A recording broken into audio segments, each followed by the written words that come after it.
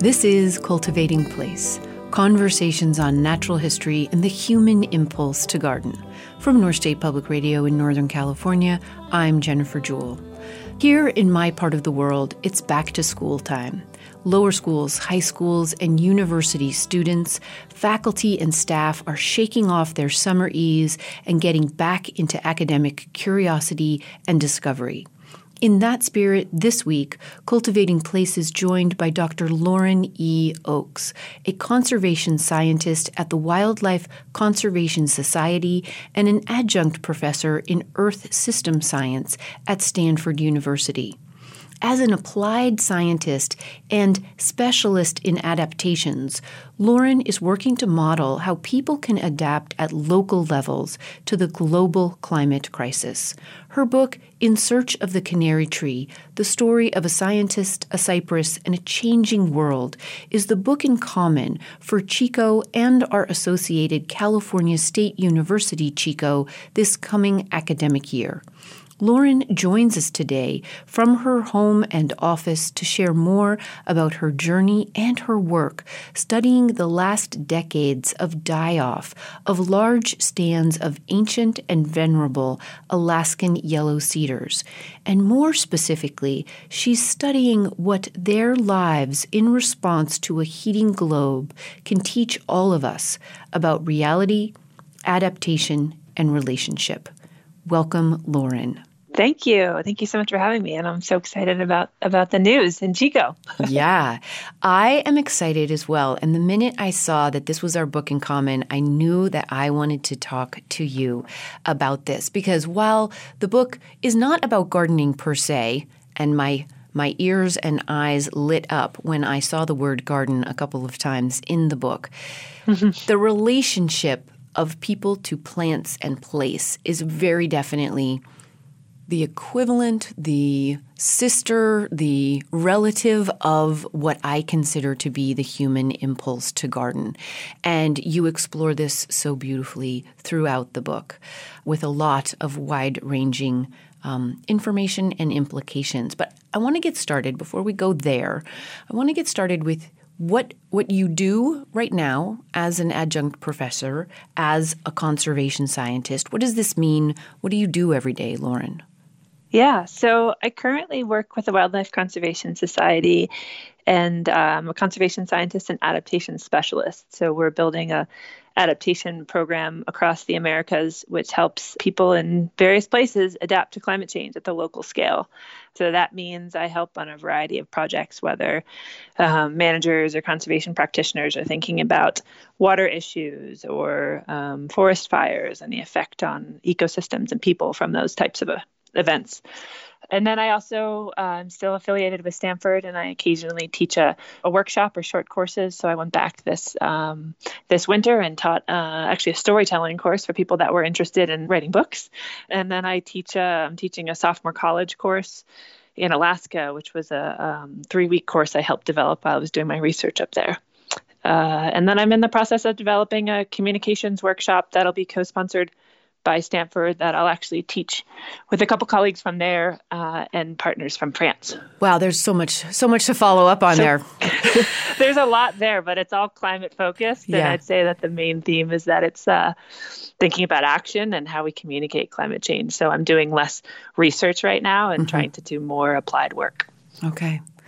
And there really is so much to follow up on there in terms of how you have evolved, adapted, and are moving forward after this long period of time researching the Alaskan yellow cedar and your research findings and results and the experience for you and what you took away from it and hope to bring to us in so many ways, from storytelling to communicating to addressing climate change in whatever ways we can. But I want to step back a little bit first. And I want you to share with listeners, and there's quite a bit of this information in the book as well, but I'd love you to share with listeners your earliest influences, your people and your places and your plants that led you to be the kind of person for whom this kind of information and relationship would be important. Yeah.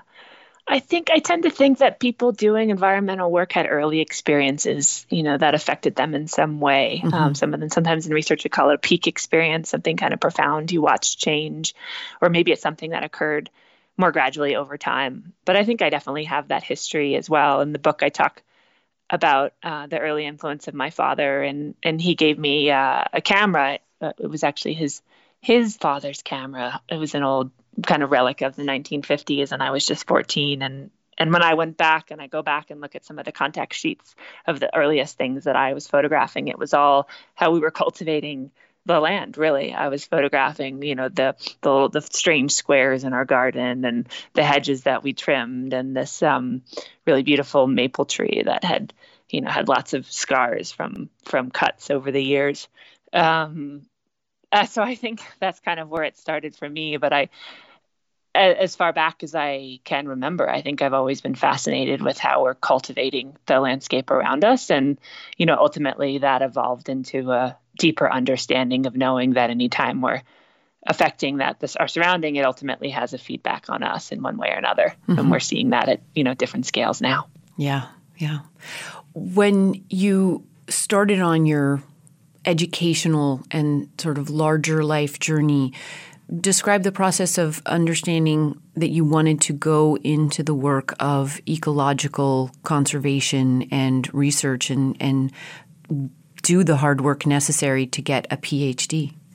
I think that fascination, persisted all through high school, and then, became a motivator when I was going to college. I think a lot of people say, oh, I want to study this or that when I go to college, and they get there the first year and it changes. But and that's fine. That's great. I think that year can be a really good year of exploration. But for me, when I was applying to colleges, I wanted to study environmental issues. And, I was also interested in the communication side. I kind of still carried that photography with me, and the interest in telling stories. So that's still what I'm doing years later now, 2 decades later. That sounds like a clear path, but it really wasn't, in the sense of there's lots of different directions you can go. And, I had a couple members of my family who had medical backgrounds, so I thought a lot about public health. And in the end, in college, I felt like I was drawn to those changing landscapes. And so I worked on a number of projects, both in the local community where I was, and I took a year off in college and really got interested in forest issues then. So it was an exploration. And honestly, I never thought that I would go on to get a PhD at all or even go back to graduate school. I was, working more in policy after I finished school, and advocacy and conservation. And I actually felt like at that point, I had a strong basis for understanding the kinds of environmental issues we're facing and why, the policy challenges. But what was kind of a black box was the science, really. I was, constantly taking results or information from researchers and sharing those in a policy setting. And I felt like I wanted to understand the black box. So that was my motivation to go back. But it certainly wasn't clear when I went back what I would study exactly, or that it would be this, tree species that then took over my life. In the most beautiful of ways. But before we get there, so you were born and raised where? In Connecticut, Stamford, Connecticut. And you did your undergraduate work? I went to Brown University and I studied environmental studies, and I double majored with film and, with fine art, and mainly film and photography. I took a lot of classes at RISD. Mm-hmm. And I was still photographing then. I still am today, but I think the photographing kind of translated into desire to put words to it.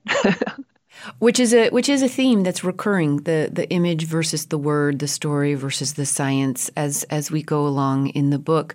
What landed you at Stanford doing your PhD work, Lauren? I was pretty acutely aware in applying to graduate school and considering where I would go that I wanted an applied program, and I wasn't really sure about the path on the other side. I think a lot of people go forward saying they want to do research or they want to teach, and I really didn't know. I just trusted that next step. And I found this program at Stanford. It's called the Emmett Interdisciplinary Program in Environment and Resources. And it's an interdisciplinary program that trains people to bridge across disciplines. And it's really a problem-solving program in the sense that, yes, we're contributing to academic fields and drawing from them in our work, but you enter with a problem you want to address and recognize that often the single disciplinary tools are not all that's needed to address it, to resolve it. So I felt like it had this. It provided a really great opportunity to dive into ecology, to dive into social science, and really to be trained in them both, to integrate them for problem solving. So I was lucky. I was there. It's a small cohort every year, and it was really a really wonderful group of colleagues, and just a tremendous opportunity to go on to graduate school and to tackle a problem that I thought was really relevant. Yeah. And of course, that problem and how you tackled it and how it evolved over time is a great portion of the book, which gets us to the book. And normally I would say to someone, how did the book come about? But the fact is that from everything I understand, having just finished it, and actually you understand this quite early in the book is the horse after the cart, as it were. So the cart is the work you did and the process you went through to determine what that work would actually be, which gets us back to this desire for you to work in an applied program and to integrate different ways of thinking and viewing and responding to the world as well. So walk us through a little bit of that process. You end up at Stanford, and even as you said the name of your department, and I heard the word resources in there, I thought, oh, I wonder if that's hard to say now.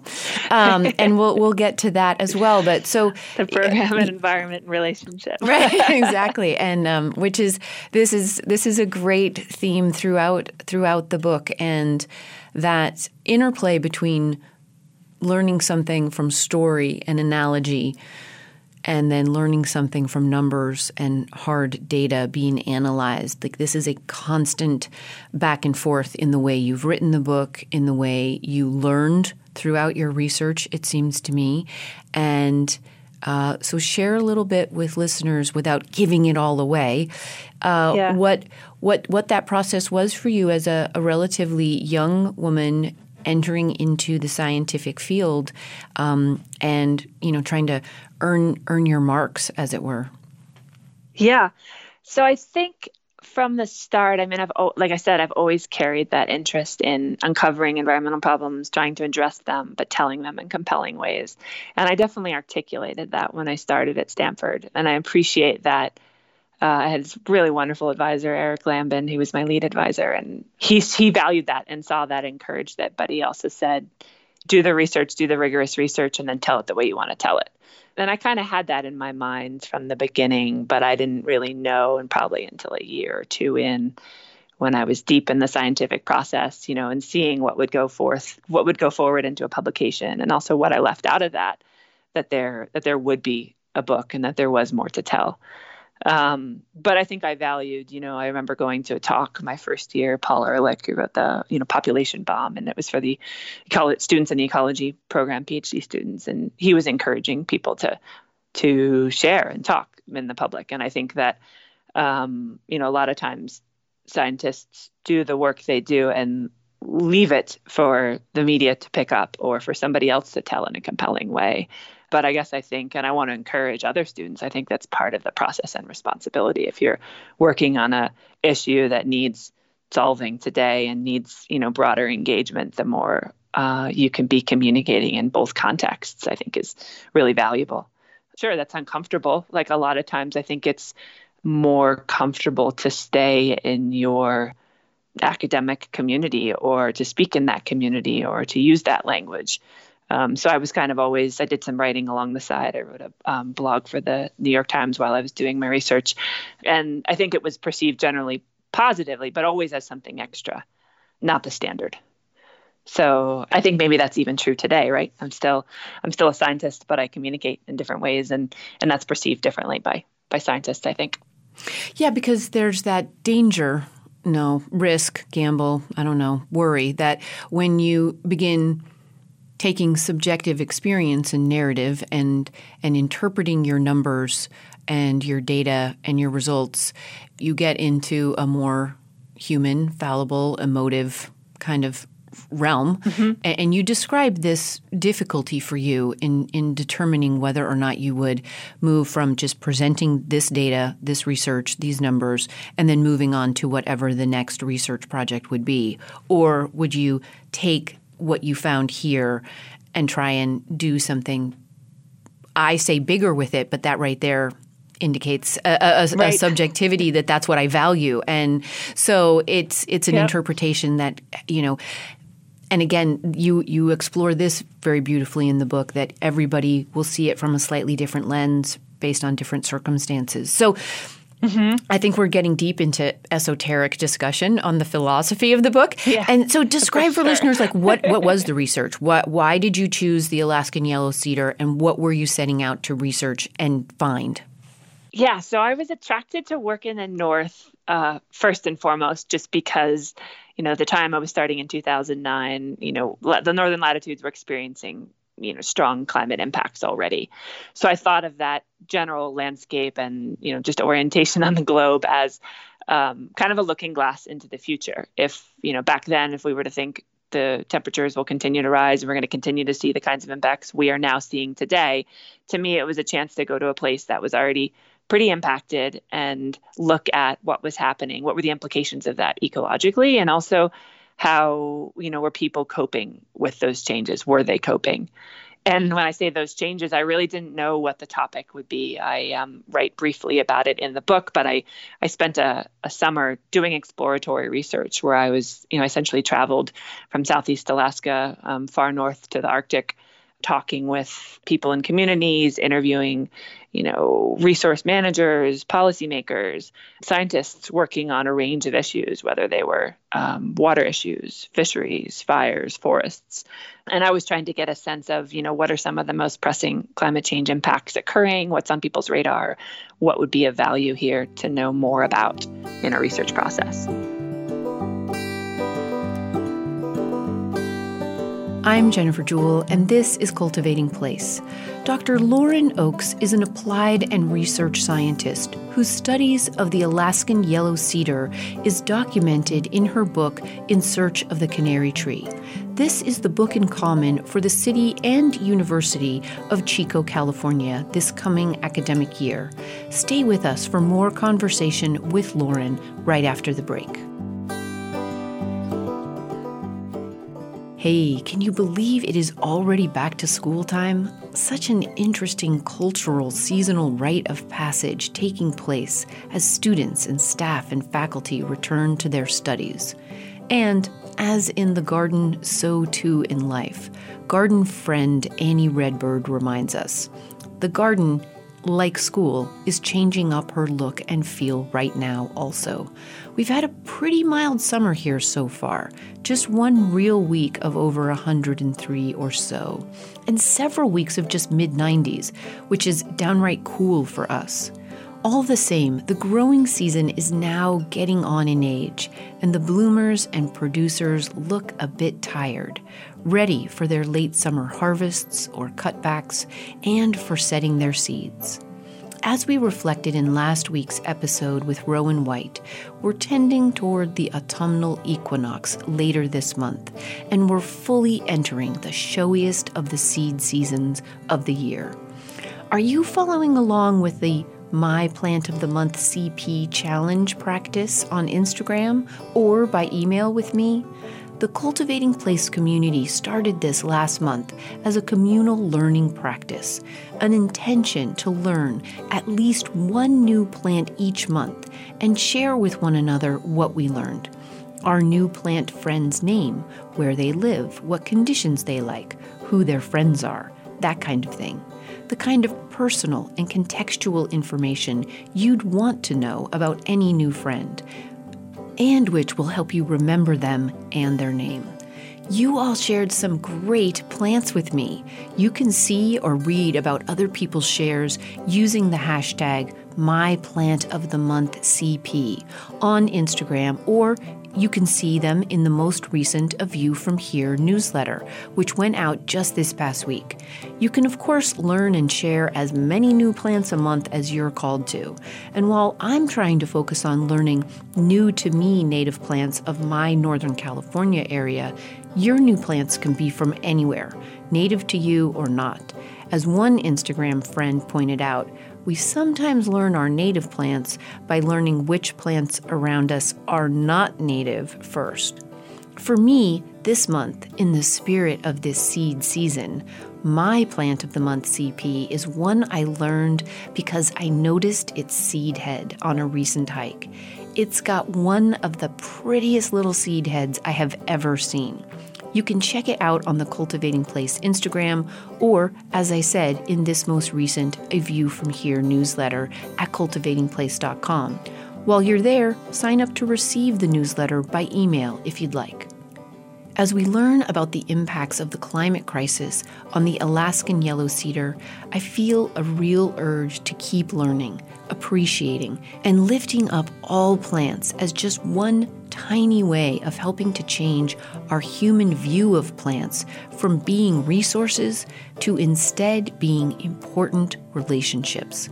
This is a semantics and worldview lesson I've taken even more to heart after reading Lauren Oakes' In Search of the Canary Tree. And now, back to our conversation with her. This is Cultivating Place, conversations on natural history and the human impulse to garden. We're back with Lauren Oakes, author of In Search of the Canary Tree, the story of a scientist, a cypress, and a changing world. When we left off in the conversation, Lauren was describing how she came to be studying the die-off of the Alaskan yellow cedars. And as we come back, she shares how her real focus was not only on how this species has been impacted by the climate crisis, but more importantly on how it and the floral, faunal, and human communities in which it lives are responding, and what we can all learn from that going forward. In that process, I came across and I met a man named Dr. Paul Hennon, who was a forest pathologist with the United States Forest Service. And he had spent his career studying this species, yellow cedar, which is this magnificent old growing cypress species. And it is experiencing widespread mortality. Or on the landscape, you can see these just incredible swaths of dead trees. And he actually started it as a PhD project, thinking that it would, take a few years to solve, and that ended up taking his career. But when we met in 2010, he was just about to publish a synthesis on all these years of work that really showed climate change played a key role in the tree's death. And for me, that was this launching point because a lot of times we're trying to identify what's the climate link, what's the probability of this event occurring, how's it causing this or that as a result of climate change. And I really wasn't interested in doing any of that. I was interested in this question of what happens next. If we accept climate change as having some sort of impact, then how are we going to respond to it, and how is the environment responding to it? And so when I met him and I heard his story and what he was just about to publish, to me, all those pieces were in line to take a step forward and look at, the consequences, and also potentially what could be a more of a hopeful message or positive of we're obviously seeing a negative impacts in terms of loss of this species, but what ways are people changing, or what ways is the environment changing was a big driving interest to me. Yeah. And you state this pretty much right from the beginning, and you then develop your protocol for studying these trees, and you describe this. First, give us a little context on the time frame we're at here. You are what age, and it is what year when you start the research, having determined with Paul, the first Paul, what you will study, and then. Because I think it's about a 6-year period of time that you're... Yeah. Yeah. So I started the PhD program at Stanford in 2009. And I went to do this exploratory research in Alaska in 2010. And that's when I met Paul Hennon. I was 29 at the time. And my first field season was, the following summer on the outer coast of Southeast Alaska in these temperate rainforests in some pretty tough conditions around the time that I turned 30. And yes, it did take 6 years in the end. And you sort of towards the end of the book, you're defending your PhD, and that would be in 2017? That I defended in 2015. 2015. Yeah. And I say that because I want to make it clear that we are now speaking in 2019. There have been changes and adaptations even since then. You reference, and you reference at one point that you were 8 years old when one of the first scientists really made a kind of declaration that climate change was absolutely happening, temperatures were rising, and we would all feel impacts. And that was sort of the first kind of canary that you reference. And of course, they are more than that. But you see this tree, this beautiful Alaskan yellow cedar, as one form of a canary trying to tell us something about the condition of our coal mine, as it were. So the climatic response of these trees and maybe just summarize that for people so that I don't have to and get it wrong. but I did understand it with the difference of snow and snowpack and insulation, and then different temperatures with different levels of insulation, basically. Yeah. So, we could say theoretically that we all have a vulnerability, right? That there's some threshold any species is going to cross where they no longer can survive. And I think, that became a philosophical question to me, or one of personal concern in my life as I understand and continue to understand more about climate change. But, here I was studying a species that had already essentially crossed its threshold in many places. So these yellow cedar trees tend to be found in boggy soils. Their roots are generally pretty shallow, and they tend to uptake their nutrients from kind of the upper layer of soil. Of the soil profile. And what we're seeing in the Pacific Northwest is an increase in precipitation as rainfall, and a decrease of snowfall, but a persistence of what are, sudden springtime cold events.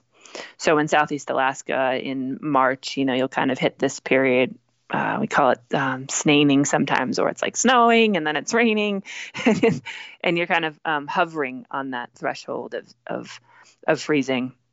But then you'll get a cold front that comes in for a few days, and it's like it's a real cold snap. And basically the trees have dehardened. They've taken off their layer of protection, or their winter jacket, if you will, because they're thinking it's springtime and we're ready for spring. But you get this cold event that damages their root structures. And that's what hurts their ability to uptake nutrients.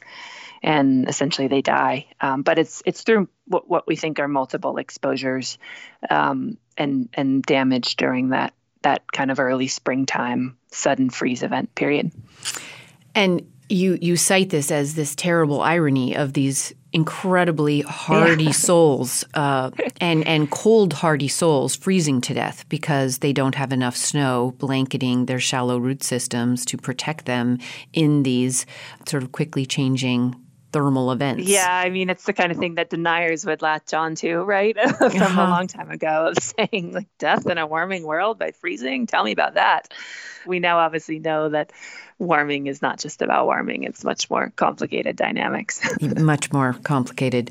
But your real goal here, as you already stated, is to not dwell too much on that, but to dwell on and delve into what happens next. So you set up a protocol with this great team of characters who you describe beautifully, and they're not just characters, they're real people who worked with you over this course of time and advised you and actually worked on the ground with you, measuring different things over time, a chrono sequence, I think is what it was called, chrono. Yeah, that's right. A chrono sequence over time in different kinds of groves where you are looking at different levels of and this is a powerful image that keeps coming up in the book, the standing dead. And then what happens with them in the understory and their size and their greenness and their declining. And then you conduct a great number of interviews with different communities of people in the same areas as these trees and how they are adapting or not to the changes in these trees in terms of their own lives. These people range from forest managers, nature lovers, timber people, men and women, indigenous communities, artists, a wide range of people. You conduct a very rigorous and scientific survey interview process also over a period of time. Walk listeners through. It's the whole book, so it's kind of a huge question to ask. But as I describe what I then gleaned as the overview, give us some of the larger threads that you ran into. You talk about reaching a saturation point and being able to predict different groups of people and their different responses. Walk listeners through that. Yeah, so I think first ecologically, I was interested in after these trees die, what happens to the rest of the forest community? How does that forest develop? And obviously there was, an apparent loss on the landscape with these standing dead, and I knew that had ecological consequences, but I also wondered, what regrows when these trees die? So we used a process called a chronosequence, which ecologists have used to study processes that occur over long periods of time. So an example would be we understand how soils develop in the Hawaiian Islands by this process, or how sand dunes take shape over long periods of time. And the idea is that you can't really set up a longitudinal study, and the contrary would be to set up a site, measure all the trees and the members of the plant community, and wait X number of years for climate change to take its toll, and then come back and see what happened. But instead, we set up a series of sites that were affected by this dieback at different periods of time. And you measure them all the same way, and then you're able to infer a process of what happens next. And so ecologically, what I found was, yes, sure, a story of loss, but also one of regrowth as other species take hold and respond to the changing conditions.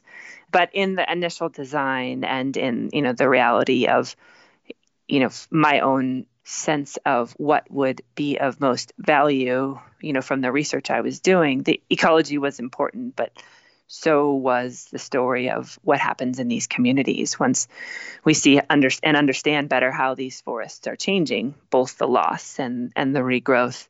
How are people in the communities adapting?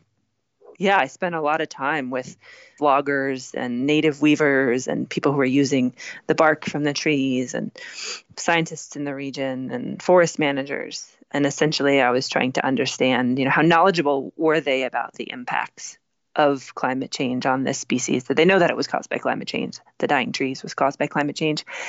And if they did, what were their attitudes about it? And essentially, were they changing their behaviors or uses of the forest in any ways?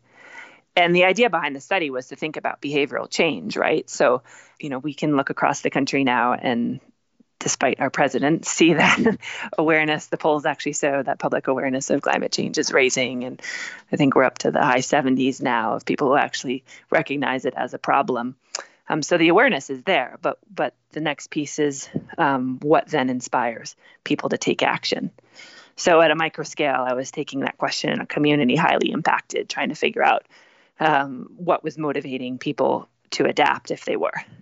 And to some extent, that's really where the canary comes from, because what I found was that the people most knowledgeable of climate change and its effects on these trees were also the ones to feel motivated to act if they had a strong connection to this species. So if they used it in various ways or valued it being economically or spiritually. So there was an aspect of relationship as well as knowledge that spurred them into action.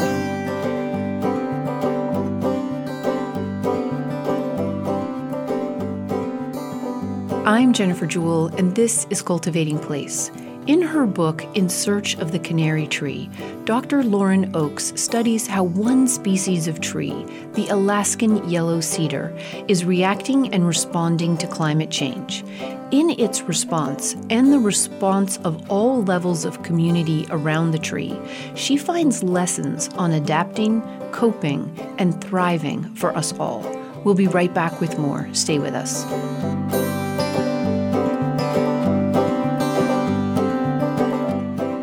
Hey, it's Jennifer, thinking out loud this week. I'm muddling over the word resilience. Like so many good words before it, it's become something of a container for so many different thoughts and hopes and concepts. It's become trendy and can veer damn close to greenwashing in many, especially commercial contexts, which are really hard to get away from in our lives. But when you think about it with some real focus and personal experience, what does it actually mean to you? What does it look like in the world around you? How can we support it as a characteristic of ourselves, our families, our communities, our gardens? How can we support it with action instead of just using it as a word? Early in our conversation, Lauren describes her efforts in scientific research to employ, quote, an interdisciplinary, applied, and problem-solving, end quote, approach to her work. She does this in order to make the world better prepared, and more resilient in the face of challenges.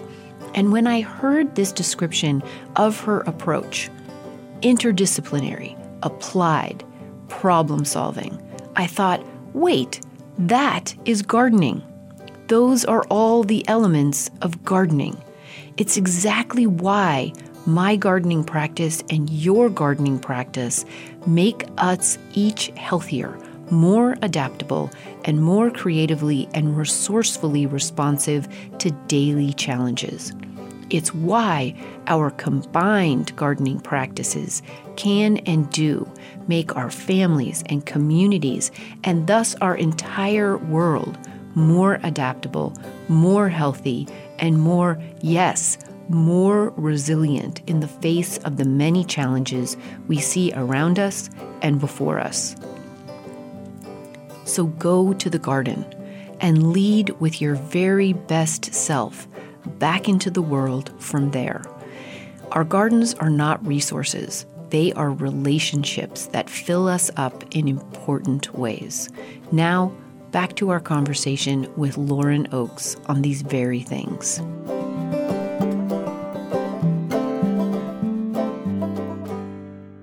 This is Cultivating Place, conversations on natural history and the human impulse to garden. We're back from a break to finish our conversation with Dr. Lauren E. Oakes. As we come back, Lauren shares how her scientific research on the climate crisis-caused die-off of large swaths of Alaskan yellow cedar led her to learning a lot more about herself and expanding her own understanding of relationship and meaningful action in our rapidly changing world. Welcome back. There are so many lovely metaphors that you work with in the relating of this sort of KAB model that you describe in the book. And one of them is that there's a point at which you are so aware of the change that you become either paralyzed or incredibly pessimistic. And you figure, never mind, there's nothing I can do. And then there is also a point of relationship and connection that you act from kind of a platform of love, and you remain optimistic anyway. And can you simplify or distill down for us what were the sort of tipping point between whether you chose to be pessimistic and take positive action or remain optimistic and also take positive action? Yeah, so I talk about it in the book, and it's actually probably the question that I'd say still lingers, after this project and it's out in the world. What's the one that keeps eating at me? And I definitely found, scientifically that there's a different result of how people will adapt when they're knowledgeable of the impacts, when they have a strong relationship to the place or system or species impacted, and what type of response they have. So what I saw was people in that pool, yes, struggling with the larger understanding of, wow, this is caused by climate change. There's a lot of grief that comes with that, a lot of sense, a sense of helplessness. But there are also ways to take action, whether, specific to this place, they were changing their uses of the trees or innovating and using other species in its place, or taking action at what I called academically in a publication, a global scale. So using the trees to educate others about climate change, feeling motivated to, reduce their energy use or bike to work or do those types of actions that would help on the mitigation side. So as a canary, motivating them to revisit their relationship with the species itself that was impacted, but also the larger issue. But I said in the book, and it's still plaguing me now, is that I think that, in the end, I asked a set of questions about, outlook of it in every interview. I was essentially asking, do you think there's a lot of things we can do? There's not a lot we can do. And the question was in some ways about optimism and pessimism. And I didn't find any results that were, publishable from that. Like there wasn't a clear pattern of what leads someone to be in that knowledgeable pool to be optimistic or pessimistic. And, I wrote about it and I felt this way that, I could have said, okay, well, I need to go out and do a larger study here. I need the larger N and there's more people I should interview. And, but I took it at the time is that we each really have a choice in what we do with that information. Do I want to say, the future is doomed? Wow, look at this recent biodiversity report. Like it's a total loss. Nothing we do matters. Or do I want to say, we've got some real big challenges in front of us. What can I do to address them? And to me, that's a choice of how I want to live more optimistically. And I do think that what we do at the local scale matters. Mitigation and the larger policy dialogue on emissions, we certainly need regulation at that level, but I also think a lot needs to come from our local communities in terms of how we're going to cope with the climate impacts that are already coming down the pipe. So that's kind of I'm actually writing a new series now. I just started writing a blog series that hasn't launched yet, but should soon for Scientific American, and looking at some examples of what people are doing at the local scale, but revisiting that question of optimism and pessimism. I'm not actually sure it really matters. I think there's a lot of people who are taking action who are pessimistic. Yeah. There are a lot of ones who are optimistic. And there is this constant, and you relate this by analogy very beautifully. There's an interview you go to in which the man has a ticking clock to keep him aware of the danger of raccoons, or I think it's raccoons it's porcupines getting into his vegetable garden. Yeah. And this idea of us all living with a ticking clock right now, and what does that ticking clock make us do? Does that make our hands heavier on this earth, or does it make us aware of our heavy hands and work to lighten them? And the importance of this concept of holding hands and community, the way the trees do, the way, and we are learning ever more about that with research in terms of how plant lives work in concert with one another and the soil and the air,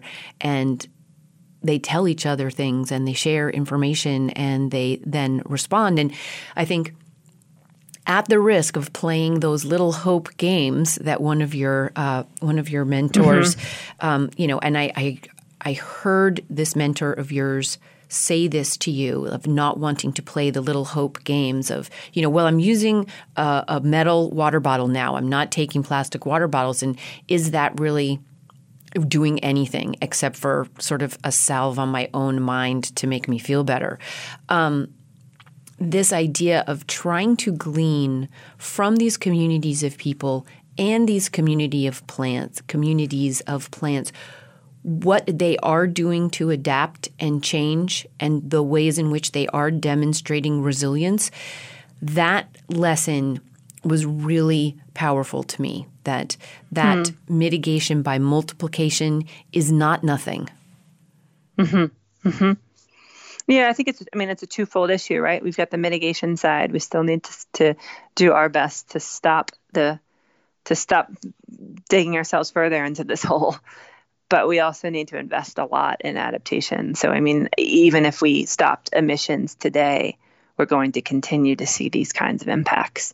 And I feel like right now that's a lot of where my energy is going. And that's a lot of the kind of work I want to support, because I think we're going to continue to see challenges, whether it's, drought or fires in California or erosion.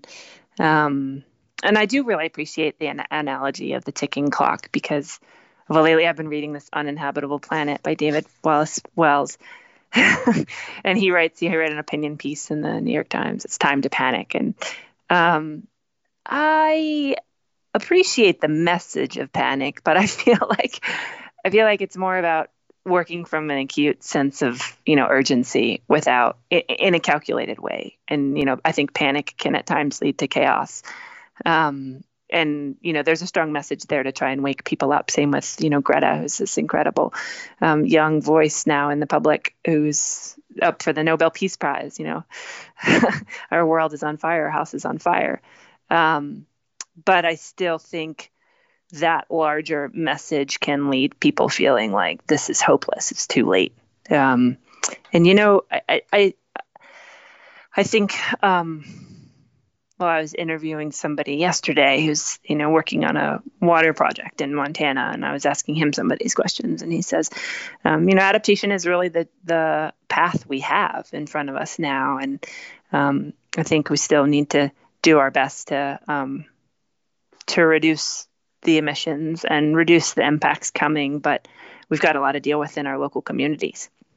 And I actually find that pretty empowering, because it means that there is something that every one of us can do. Yeah. And you definitely reach this from a personal statement at the very end of the book. And I think this difference between operating from a calm sense of clear urgency versus the chaos that can result from a transitioning community, whether that is of plants or of people, which we are seeing all around us right now, can make the difference in how we make decisions and how clear-headed and intelligent those decisions and caring those decisions will be. So for listeners, what is the prognosis for the yellow cedar, Lauren?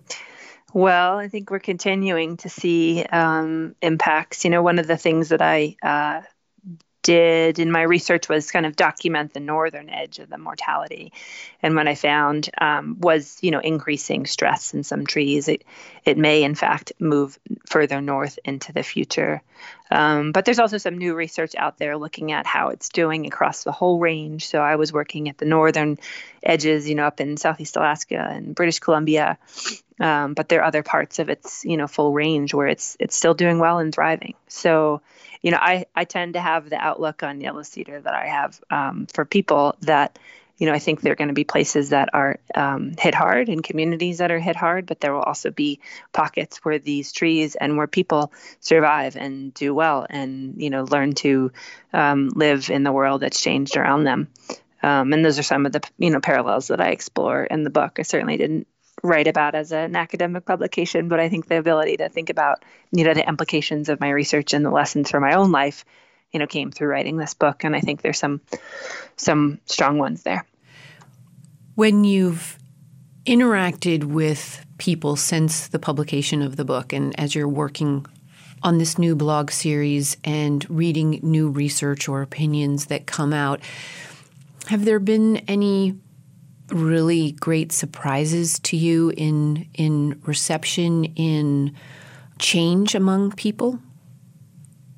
Yeah, it's been amazing, really. I said to my husband when I finished writing, I think it was like the last day, and I was obsessing over the last 2 paragraphs, and when I finished, I felt completion. And I said, this was the completion that I wanted years ago when I finished my PhD. And so to me, it felt like the act of writing enabled me to work through what was really a sticky point for me.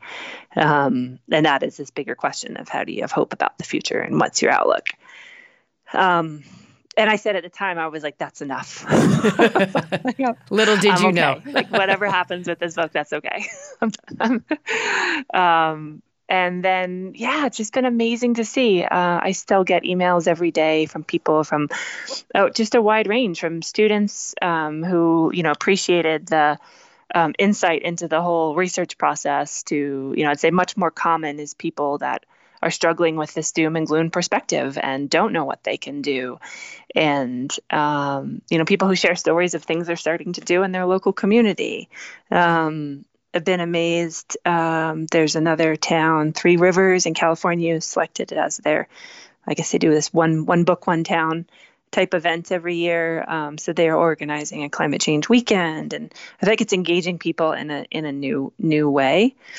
I recently developed, with the help of a lot of engaged readers who had written me, a reader's guide to be used for classrooms, and I've just been amazed by the response. And I think that message of there is still a lot that we can do seems to be empowering and something we need. And I guess because it came from the way that I shared so personally helped deliver that.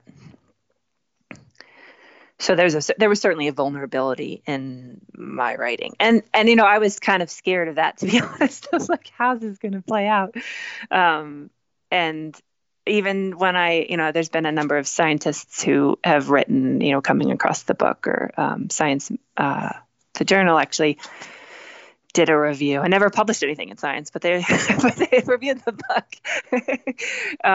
And, that obviously reached a broad scientific community. And so to hear from, other practicing scientists who may not be communicating in that same way that, a similar message hit was valuable too. Yeah. It was great.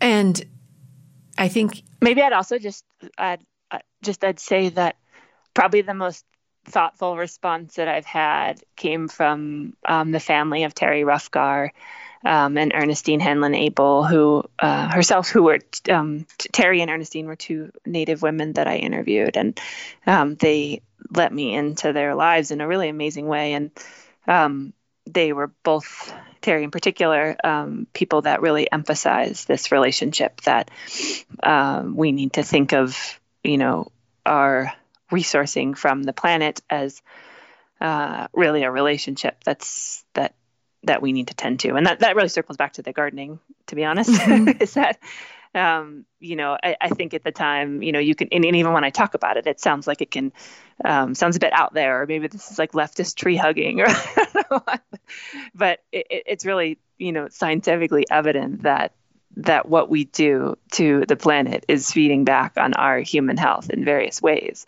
And so Terry argues that that when we have a relationship, there are times when it's out of balance, in any relationship, and times when it's really in sync. And, in those times when it's out of balance, you need to work to bring it back together, and we can do that.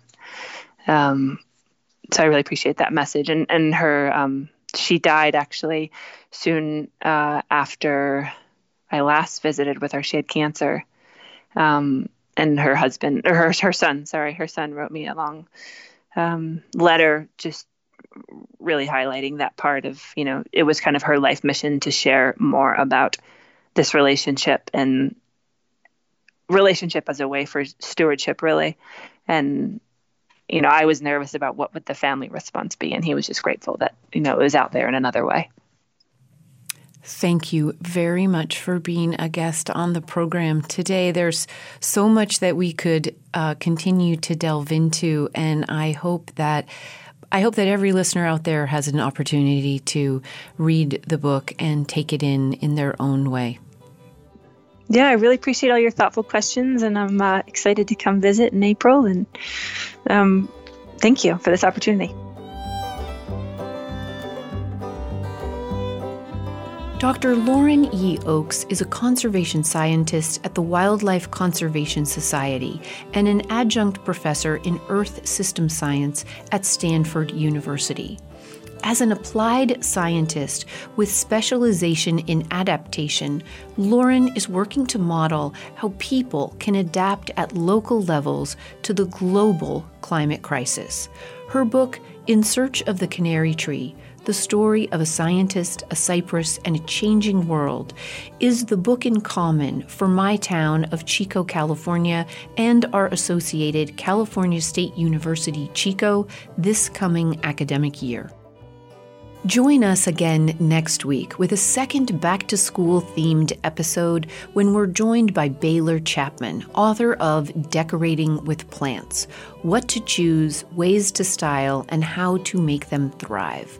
This is the perfect episode for those of us whose gardening practice includes a lot of houseplants. For instance, those of us moving into new dorms, new apartments, or workspaces, all of which will benefit from a healthy, happy, and beautiful dose of living green. There are so many ways people engage in and grow from the cultivation of their places. Cultivating Place is a listener-supported co-production of North State Public Radio. And hey, over at cultivatingplace.com this week, you'll find more on Lauren Oakes and her work, including lots of useful links and fabulous photos. If you're not subscribed to the podcast, you can check that box while you're there too. That's all at cultivatingplace.com. Our show producer and engineer is Matt Fidler. Executive producer is Sarah Bohannon. Original theme music is by Ma Muse, accompanied by Joe Craven and Sam Bevan. Cultivating Place is distributed nationally by PRX, Public Radio Exchange. Until next week, enjoy the cultivation of your place. I'm Jennifer Jewell.